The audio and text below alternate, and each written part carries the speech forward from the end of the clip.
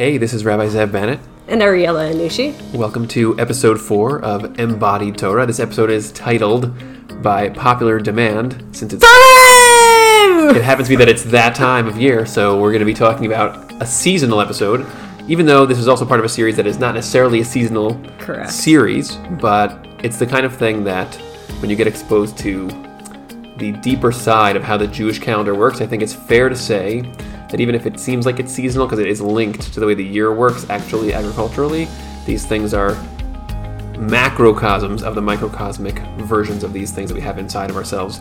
So that's why it's not really a yearly thing in that microcosmic sense. So that's right, but we're also supposed to be living with the times, and there are opportunities for growth throughout the Jewish calendar, and when we plug into them, it's transformative and chaval. It's chaval to miss out on those opportunities. It's basically plugging into the time to get the opportunities, and then, but also to not let it make the series be too seasonal. Correct. But that's fine. Okay. So let's see. So what are we going to talk about with this episode in terms of Purim, Ariella? Oh my gosh, this is my favorite time of year. Yeah. I get super excited about it.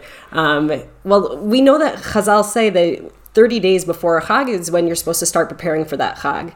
So we're about to begin Purim, and what's 30 days before Purim? Tu B'Shvat. Yeah. Let's do the math on that, yeah. Yeah, so we have Tu B'Shvat is the preparation for Purim. That's funny, because actually usually whenever I think about 30 days before the Chag and Purim time, I'm always thinking about it's 30 days before Pesach. But yeah, I don't think I've ever, until you said that, I don't think I've ever once thought about how Tu B'Shvat is 30 days before Purim, and that can be viewed as some kind of preparation for Purim. So I guess how would you describe the preparation of Tu B'Shvat, specifically targeting Purim? Excellent question. So, I mean, Tu B'Shvat, we usually brush it off as this minor holiday, right. Like go plant some trees and, but it's talking about the concept of rooting, of knowing where we're grounded, where we are planting ourselves. And if we think about roots are not just meant, they go deep into the earth, right? And they're not just meant to create stability so that when winds come, we don't topple over. They're also drawing nutrients up from the earth. So there's this relationship of going down into the earth in order to draw that's cool. Draw up. There's this relational, there's a relationship, a two-way relationship. It's not just one direction of I'm pressing down into the ground or just taking. It is digging deep in order to receive strength, sustenance, support. Right.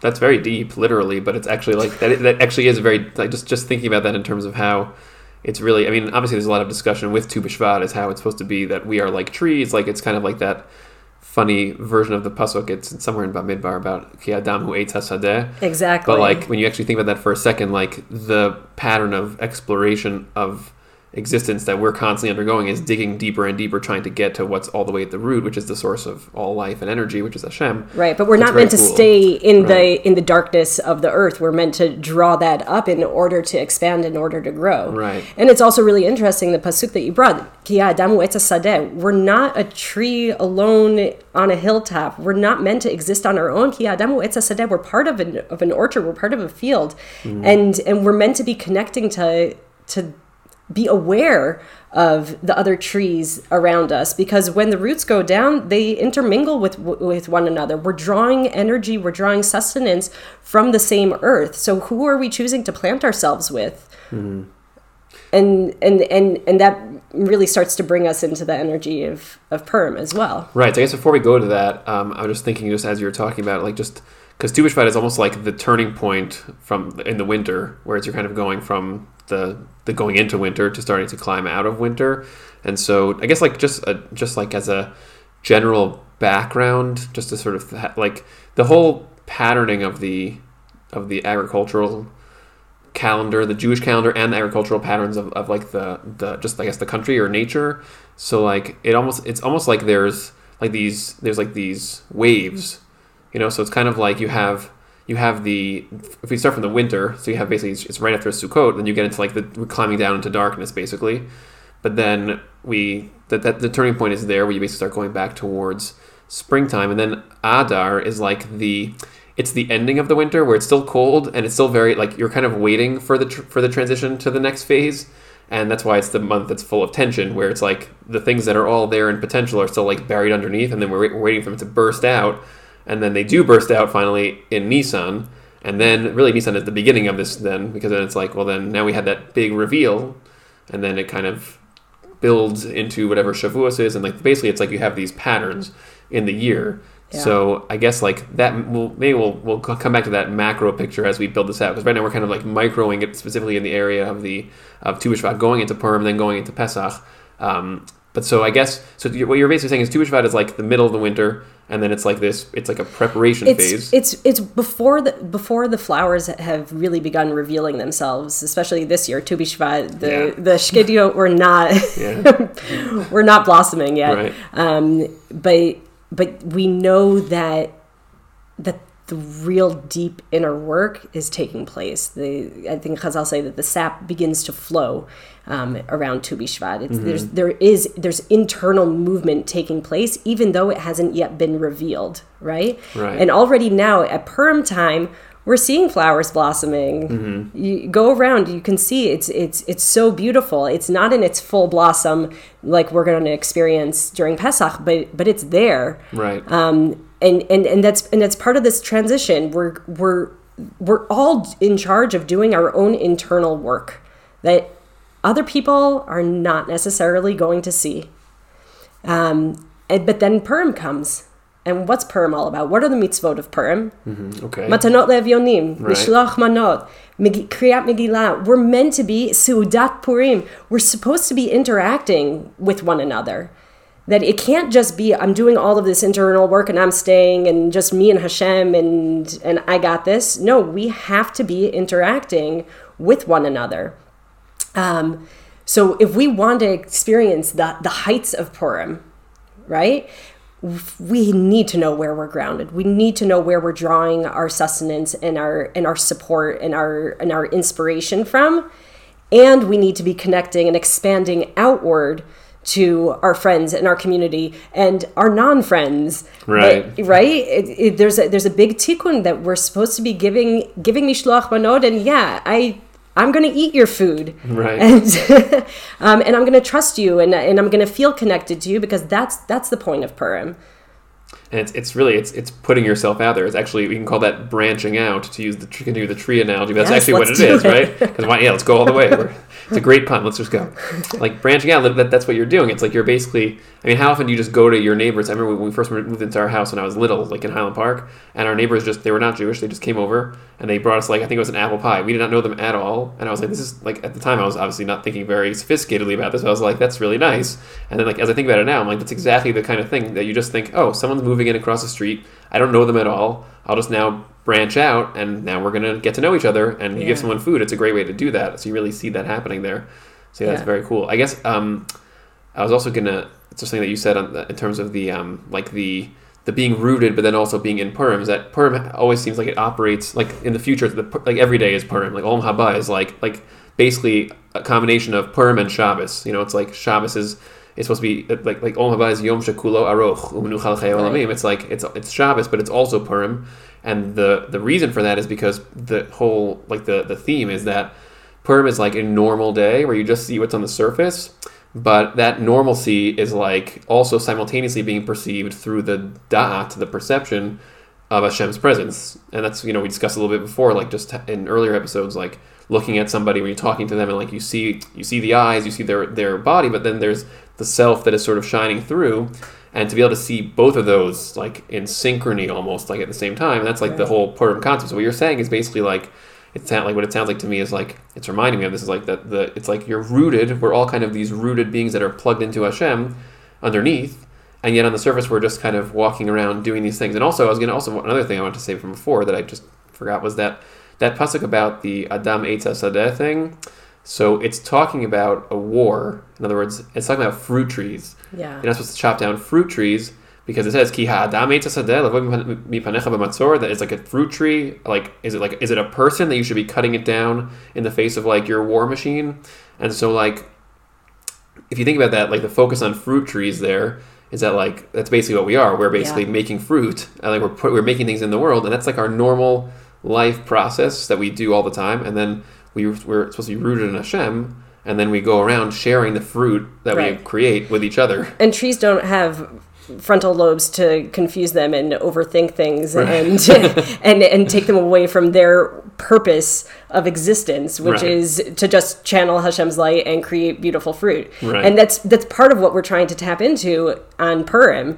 We're trying to turn down the control of the frontal lobe of reasoning and logic and let Hashem's light flow through us. And I think it was episode 2 when we were talking about the breath, we were talking about how the practice of inviting the awareness of your breath to flow through your entire body. And what happens when we take this idea of the rooting, the grounding in Tu B'Shvat, and invite that awareness through the breath, through presence, through the mind, through visualization, and really allow it to expand through all of us, through our entire being, and go into Purim like that. Right. Yeah. Right?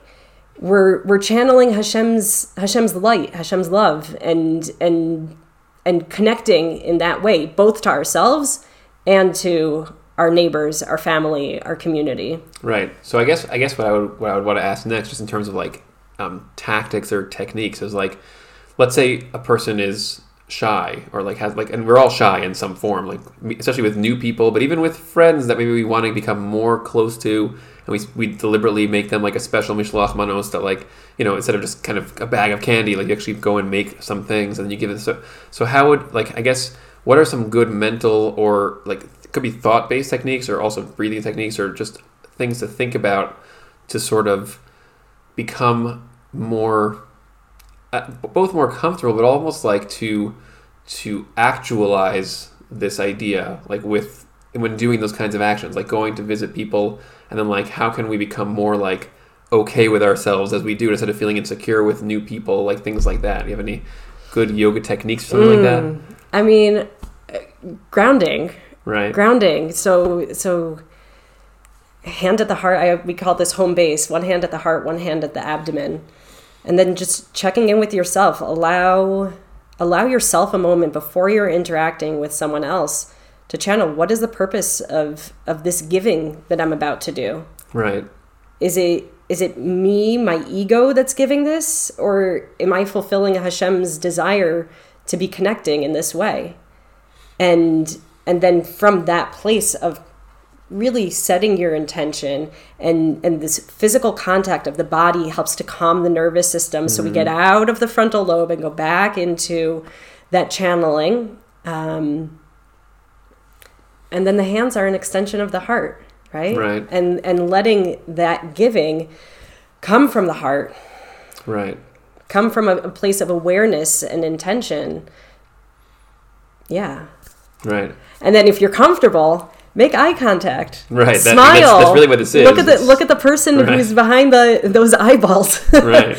that is receiving your gift, and allow that moment of actual connection. Yeah.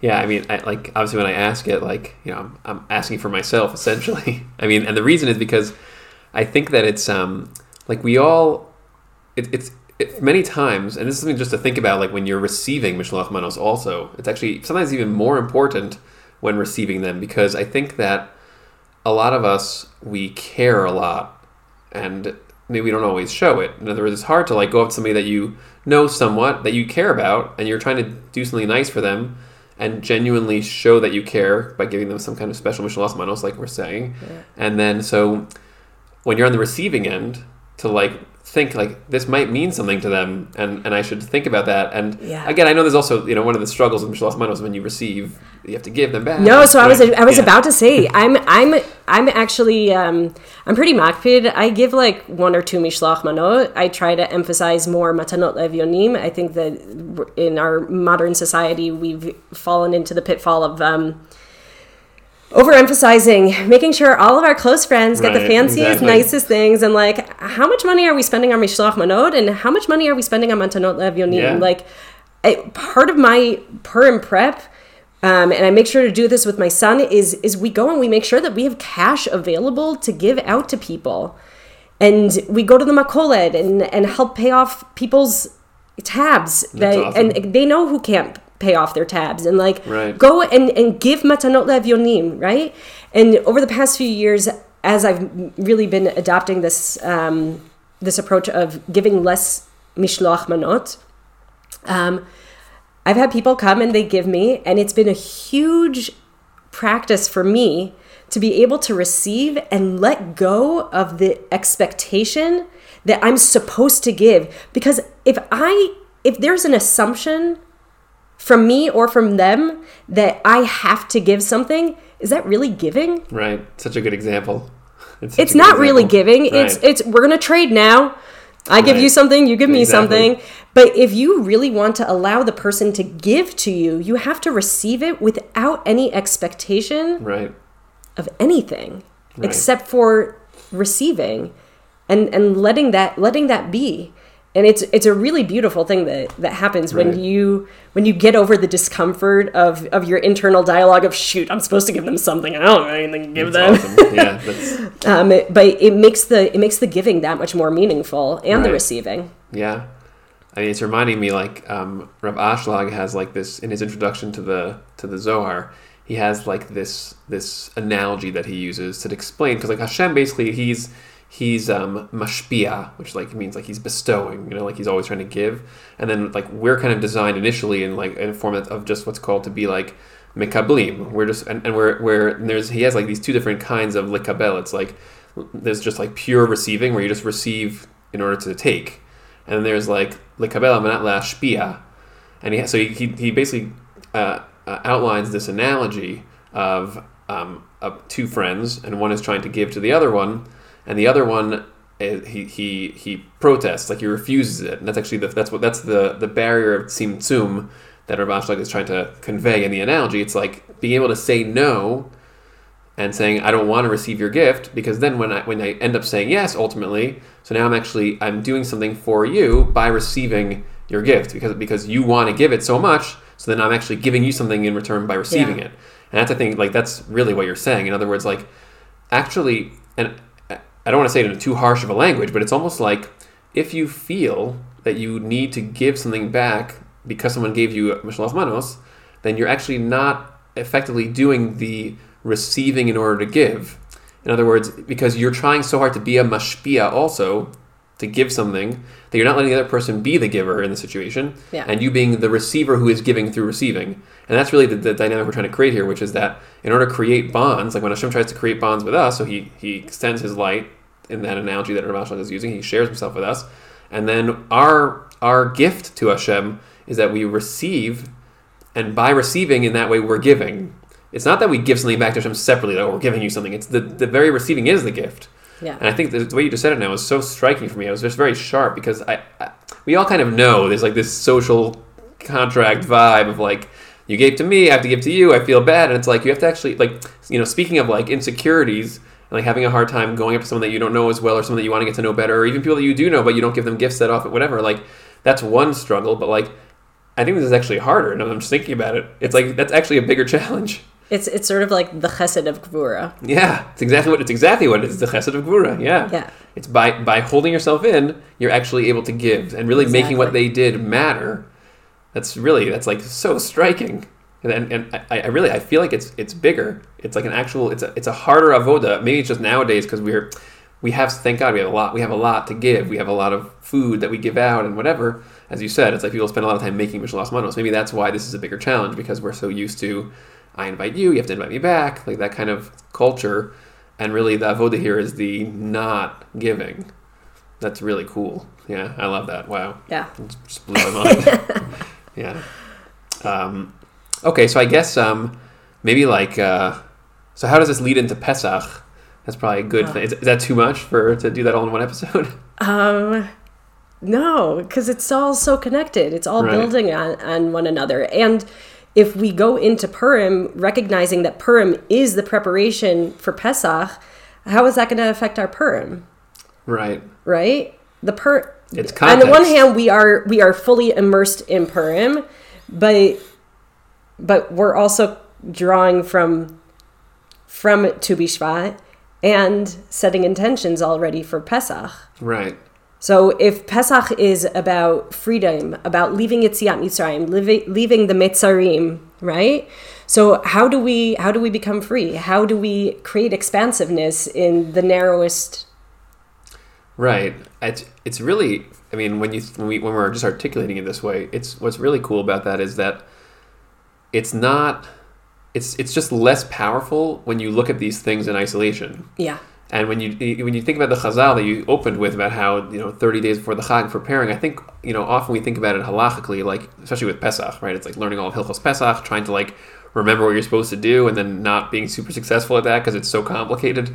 But like the energetic preparation that is available to us to tap into it takes it to a whole different place. Right. And it's big picture. Yeah. So when it's big picture, again, like sometimes people have asked me, like Hilchos Pesach seems like it's so neurotic. Like there's like crumbs of bread. Like there's so many interesting sugyas about like mice taking bread weird places, and these are like very complicated sugyas and or 3-year-olds. Right, or 3-year-olds maybe more common. It's like if there's two houses and you're not sure which one the mouse went into with the bread. Like what do you do then? Like, and these are like very specific scenarios. Right. But like you can get so lost in the details of that, and you forget what the big picture is here. And I think this macro framework really. I mean, that's how we work with with health. You can't. People come in and tell me, "Oh, I have a horrible back pain." Right. I'm like, okay, let's take a look at your knee and let's work on your upper back. They're like, "No, I said my lower back is hurting me." I'm like, "Yeah, but there's stuff going on in your knees and there's stuff going on in your upper back, and if we're just focusing on the lower back, you're not going to feel." We're not going to address the underlying issue, which is causing you pain. Right. So you can't work with just one part of you. You can't, and that's your physical body. That's time. That's space. We're holistic beings. Right. So we want to. I was always taught that we learn Torah klal prat klal. Right. So we need to have a big picture view of what's going on. We need to zoom in, understand all the details, but then we need to take that big picture view again and see how are all of these little details of what we're doing throughout the day, throughout the week, throughout the month, throughout the year, how are they all connected? Because they are all connected, because that's how this world in Hashem works. Right. That fluidity is really like, that's the cure for the Eitz Hadas. In other words, like the ability to go up and down the ladder and be in it and then above it and in it and then looking at it from every angle and having the flexibility to not get embedded in one particular layer, and then that actually causes mitzarim because you're stuck in some space, and then it's like, well, and even if that space is useful, but at a certain point you just start to stagnate because your mind, your neshama, like your body also knows when it's trapped somewhere, and even if you got into that space for a reason, you're exploring some detail, which is probably an important detail, but then if you kind of stay there too long, and then you lose the rest of the picture, you start to experience the dis-ease of that, and it causes real damage. So that makes a lot of sense.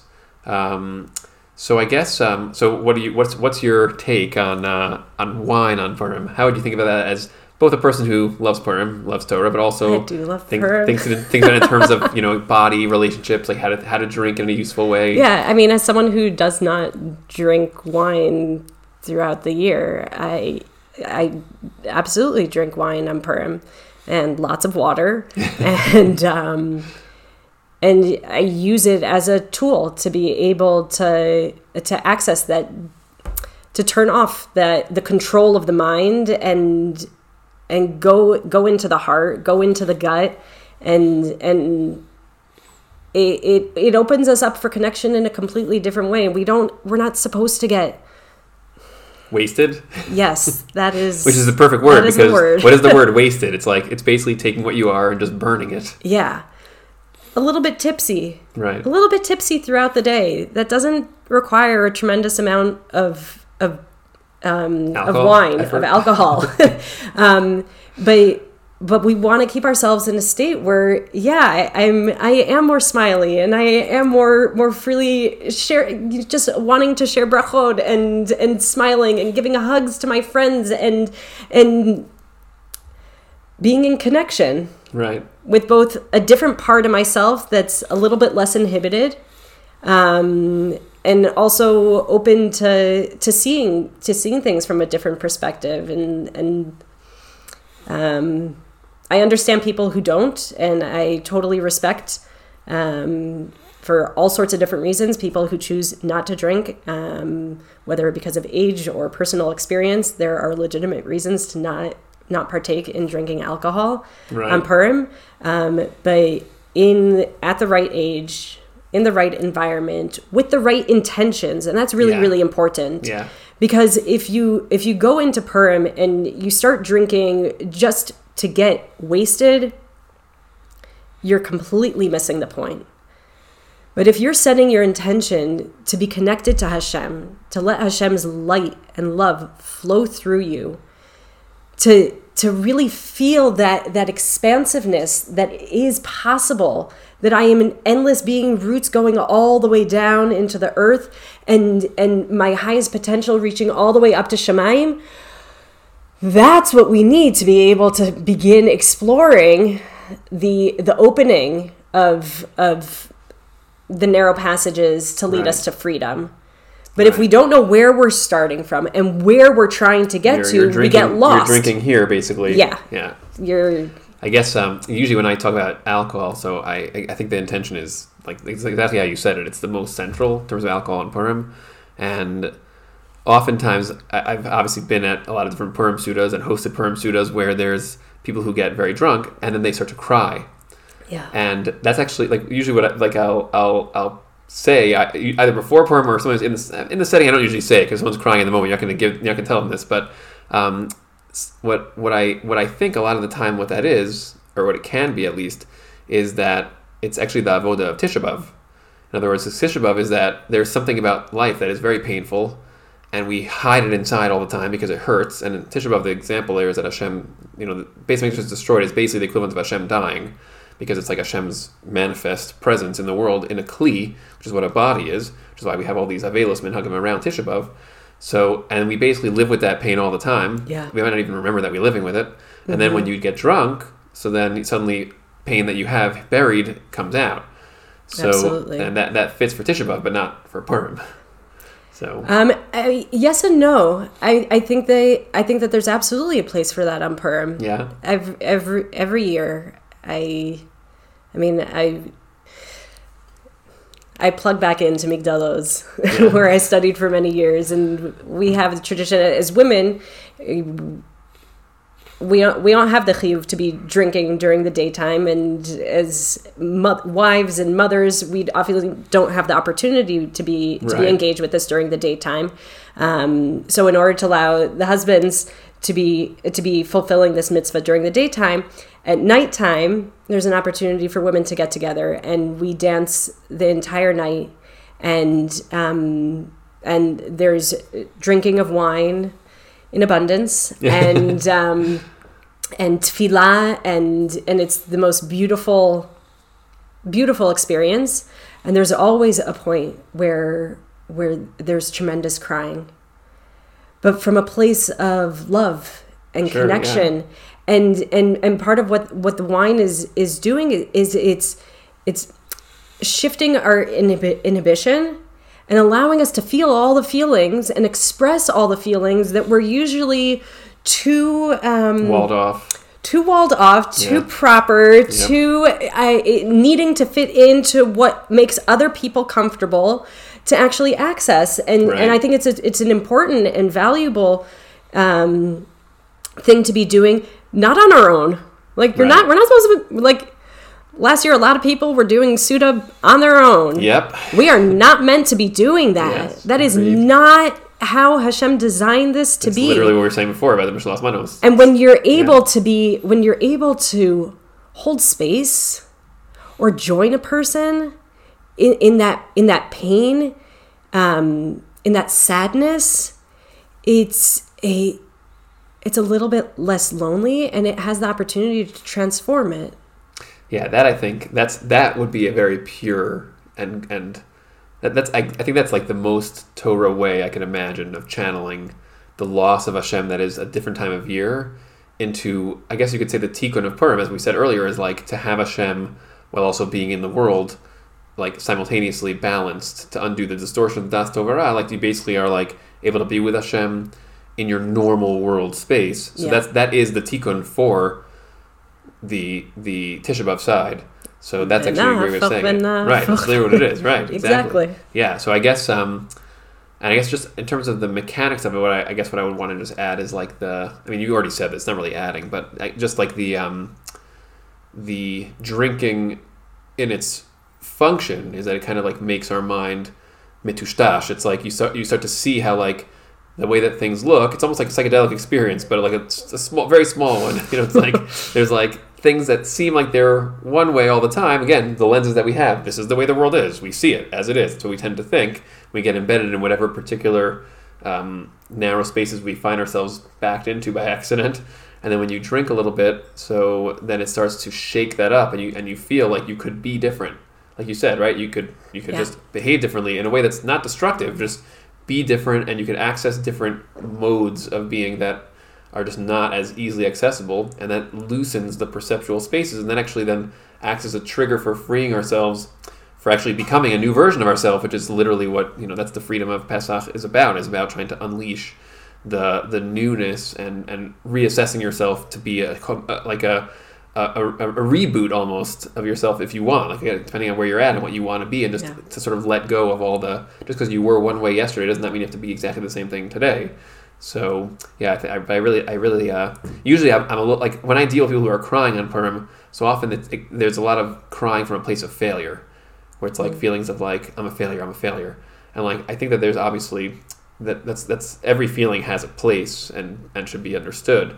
But I also sometimes it ends up eclipsing. It's like, yeah, of course, we're all failures in a lot of ways, but like that's part of the normalcy where now Hashem is in the failure with us on Purim. So it's like feel the pain, okay, but like don't forget to take the next step and take that pain and be like, it's okay. Like even though it hurts, like that's part of my story, and like it's not just like an isolated thing where I'm a failure, I'm terrible. But it's part of my story.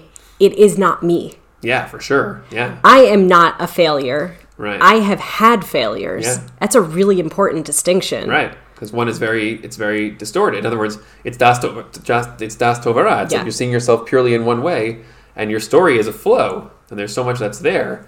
So, yeah, I think that's why it's called getting wasted. Like we said before, like when you do drink too much, so maybe in some cases at least, it's because we feel like we are a failure, so we're drinking from das tovara instead of like using alcohol to cure and to loosen the distorted or the smaller perspectives. We're actually drinking to escape having to face them, and that's a waste, because like if you're hurting from thinking that you're a failure, the answer isn't to just numb yourself from it. It's to face it and realize that perception is part of a much larger truth, that if you can access it, then you don't see yourself that way anymore, and then you can live with your mistakes while also becoming greater. So if we bring this back to the tree, right? So if the preparation for Purim is, since the preparation for Purim is Tu B'Shvat, before we start this process of drinking, really we can become aware of the fact that I'm still growing. Right. I am still growing. I have not revealed my flowers, my fruit. I have more to give. I have more to grow. I'm still in the process of becoming. Right? And if we can go in with that intention and that mindset, that embodied awareness, then we can flow. Right. That's, I guess, just when we say that Hashem is Melech Meimit U'Mechaye U'Matzmiach Yeshua, like to be Matzmiach Yeshua is like, it's a process where to be Matzmiach anything is like, there's a lot of patience, there's a lot of destruction in the middle of growing something, because pieces of it don't make it or die in order for it to become further expressed. So yeah, again, like that's why Purim is Olam Haba. In other words, like that's the theme of Olam Haba, is that everything it's Olam Shekol Hazman Ba. In other words, it's like you can look at it from a place of process where you can see that this is a story, as opposed to Olam Hazeh, which is literally like, it means Olam of this. It's like it's the this perspective. So it's just very exciting to imagine. Like, can you imagine if every day was actually Purim? And again, obviously it's so fun too. I do like to think, but like like the Gemara says, like the people who are Bnei Olam Haba are the jokesters, like the comedians. Yeah. And like the reason for that is because the comedy is literally this. It's like it's taking things that are opposites, like, and then having them collide.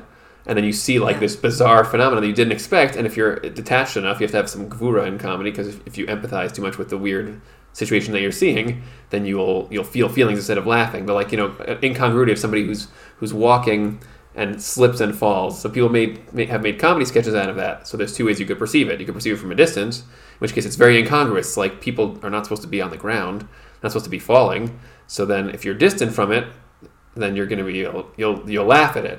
And if you're not distant from it, you're emotionally involved in it, then you'll empathize. And of course, in real life, somebody falls, you're not supposed to laugh at that. But if somebody makes a comedy sketch out of it, there's a reason why it's funny. It's funny because it's incongruous. And that's the same paradox of Purim, that you have like these two things. There's like the regular world in all of its randomness. Like literally that's the Purim are like, there's so many seemingly random things that happen that are almost laughable at how wacky they are. And underneath that, there is this ocean of direction and purpose and planning, and it's all going somewhere. Yeah. And that's like a wildly incongruous set of things that just do not go together, and yet they are part of a seamless oneness. And Olam Haba is all that in its fully unified form. Like, that's wild. Yeah. So if we experience Purim on an intellectual level, we're kind of missing it. Yeah, because it's a totality. But the more we experience it on an embodied level, and when I say embodied, I mean bringing your physical, mental, emotional, spiritual, energetic awareness into what it is, into the intentions that you're setting, into the giving, the receiving, all of the mitzvot of the day. The body remembers. Mm-hmm. You're imprinting it. You are imprinting it, and you can recreate and reconnect to that experience throughout the year. Right. And so living Purim throughout the year suddenly doesn't seem so far-fetched. Right. Like, we're not supposed to be getting drunk every single day. That would be horrible for us. But to be in this connection of awareness of grounding. Let's go back to our previous episode. We were talking about propping ourselves, and we're talking about alignment, right? Right. And the balance between propping, collapsing, and yielding. So this quality of yielding is exactly what we're talking about with the roots. That there's a two-way relationship. You're letting the force of gravity hold you, right? And you're letting the support of the earth hold you. And we're trying to find the most effortless existence within that relationship. And when we find that, we're letting Hashem flow through us. Right.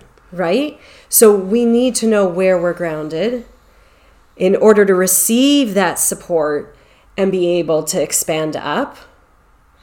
And then we have the possibility of opening up the constrictions in our jaw, in our throat, in our mind, in our diaphragm, in our gut, in our pelvis, everything that we hold onto out of fear, out of trauma, out of whatever it is that all of the feelings, anger. Yeah, a lot of right? reasons to hold on to that. A lot of reasons. But when we allow ourselves, when we really experience Purim, the joy of Purim, and joy I mean, what happens when you think of joy in your body?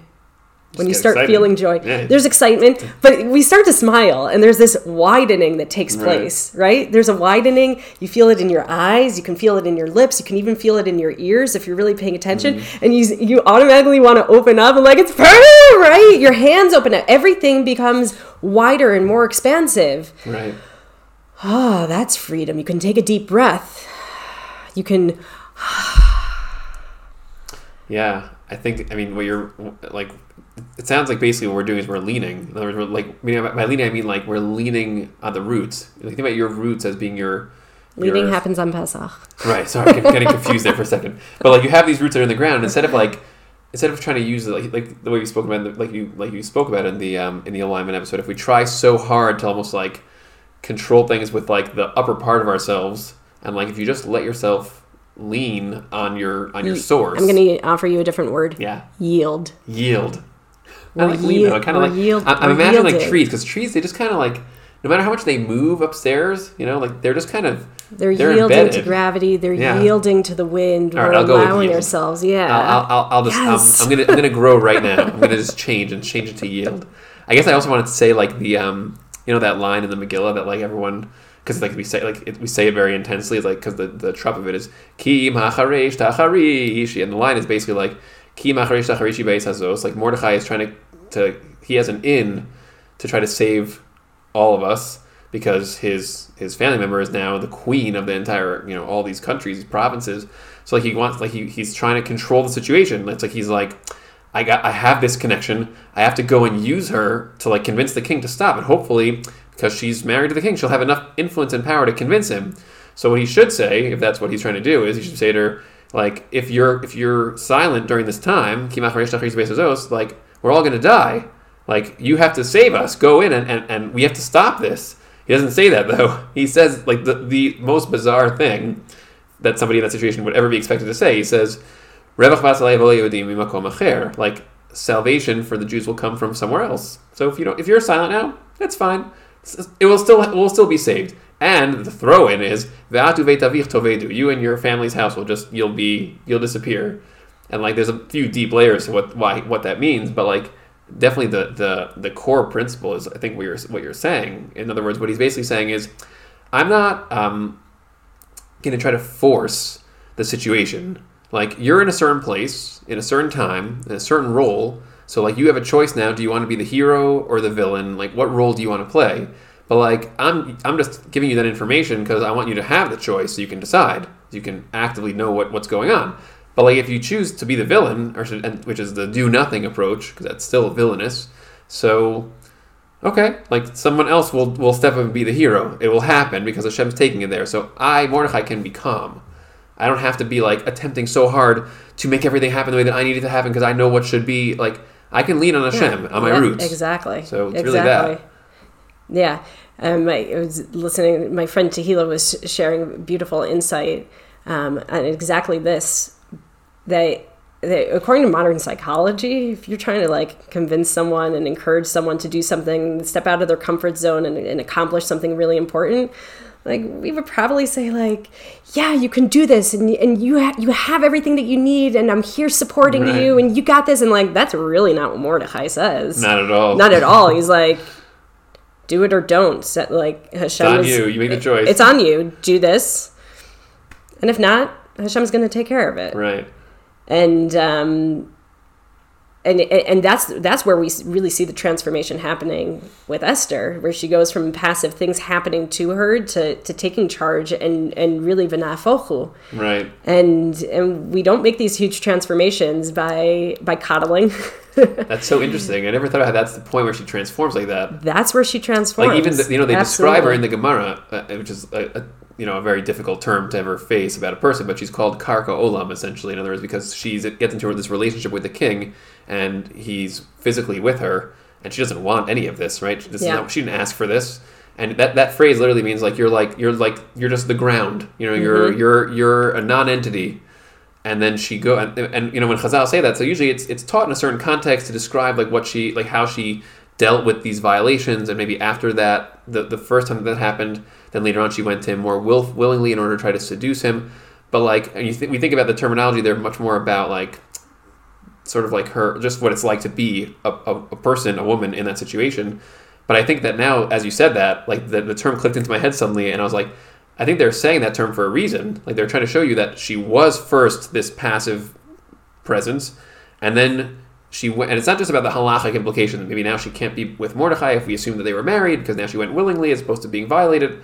It's actually telling you there's a shift here where she at first is just a quiet, passive character, and then it's like everything is tactics. And by the way, the tactics continue in a very manipulative way. In other words, all the things that she says to Achashverosh, if you go through the story, we don't have to examine the whole thing now, obviously, but like there's all these little games that she does, word games. The two different parties are all designed, and then she tells him, "I want you." Like he's obviously very interested when she comes to him, and he's because usually she has not been interested in him. Suddenly she invites him to a private party, and then she says, "I want you to come with another guy," and who is it? It's Haman, and she's basically building this case to try to get Achashverosh so riled up that when she finally pulls the trigger on it, which does happen, hopefully he'll just execute him. And you even see in the story what happens is Achashverosh actually gets up enraged when he finds out that Haman is the guy, but then he doesn't execute him. He leaves, goes out into the garden, and that's probably the scariest part of the story because all her manipulations, they almost fell apart right then. And then instead, but then when he comes in, by coincidence, again, coincidences happen, Haman came to Esther where she was sitting on the bed to lie down before, to bow before her and kneel to try to get her to get him off the hook. And then Achashverosh sees that, and that's already too much. And he literally goes right into a rage and gets him killed because he thinks that he's trying to jump her on the spot. And it's there's so many little manipulative things that are going on there that she was trying to set up. And you see, this is a person who is thinking tactically. She goes from just being just a person who's there to I am taking control as much as I can and trying to work this to get it where it needs to go. And that's also really doing things, and doing what she can do. She's trying to do what she can do. And her that potential was always there. Yeah. When did it manifest? When she got out of her own way. When we believe that it's all up to us, that we are in control, that we are making things happen, we can shut down. Right? But when we go into this place of channeling Hashem, and this is, use me to increase your light in this world, use the skills, the talents, the strengths. Tactics, even the mental manipulative tactics. Exactly. Yeah. Use all these gifts that you have chosen to give me, and let me channel your light. And that's what we're trying to do on Purim. Right. That's what we're trying to do on Purim, and that's how we become free in Pesach. Right. To actually be ready to receive the Torah, to be, that's how we become free in Pesach, to begin the process of Sfirat HaOmer, of going through all the different midot to be ready for Pesach, to receive the Torah. But now I'm getting ahead of ourselves. Yeah, that'll be the Pesach episode. I guess we can just wrap up because we're out of time. But I kind of want to stress the grounding and the physical manifestation or the control or the tactical side, just because I think often it's really hard to find the balance because it really is paradoxical.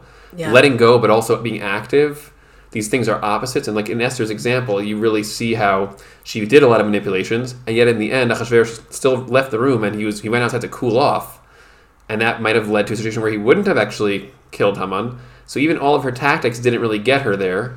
And then this other set of coincidences that she didn't really even plan, between Haman doing what he did, trying to get close to her, and then Charvona was there's this tree that you could hang him on, and we say Charvona Zachor Latov because it's so hard to know when do I yield and when do I do, and back and forth. Yeah, so I'll just leave our listeners and viewers with a useful tip. Yeah. We can ask ourselves become aware of where you're supported by the earth. Right now, we're sitting. So my feet are on the ground. My bottom is on the chair. My back is leaning against the chair. Those are all places where I'm receiving support. And then we can go one step further and check in. Where is my body saying no to gravity? Where am I holding myself? And usually there are different physical parts of our body that we are holding. Right. And when we become aware of them, we allow the possibility of them saying yes to gravity and surrendering a little bit towards the support of the earth. And often when we allow that surrender to take place, a thought or a feeling will reveal itself. Oh, I was holding on to that thought or that belief or that fear or whatever it is. I can let it go a little bit, or I can view it from a different perspective. I can bring it into my conscious awareness and choose if I want to shift my perceptive of what that is. And that's how we allow transformation to take place. So if we're constantly holding ourselves, then we block ourselves off from that. But if we take the support that Tu B'Shvat is inviting us to connect to, and we open ourselves up to the heights of Purim, then we can, Be'ezrat Hashem, be zocha to experience the freedom and you can actually do more. In other words, letting go, often we think of it as I won't be able to do as much because I'm not putting in as much effort. It's actually the other way. By letting go, it unlocks. Because we're not collapsing. It's a two-way relationship. Right. I'm yielding into the support. There is weight going down. There is support coming up.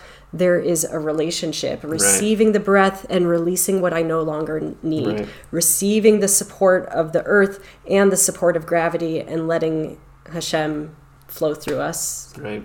Shani's That's awesome. Yeah, Bezrat Hashem. All right, so to everybody, obviously, Purim Sameach. Thanks so much for joining us, and you can learn more about what Ariella does at yogawithariella.com. And if these tools are helpful, please let us know. If you have any questions, please be in touch. Yeah, reach out in the comments on YouTube, or you can also just go straight to yesodblocks.com. We have a dedicated WhatsApp channel there where you can literally reach out. You can reach me directly on my phone, but questions for Ariella can also come through that. I'm happy to send them to her and then forward voice notes from her directly, all kinds of methods like that. So reach out, any feedback, questions you might have. Thanks so much for joining us, and Purim Sameach to everybody. Good Purim!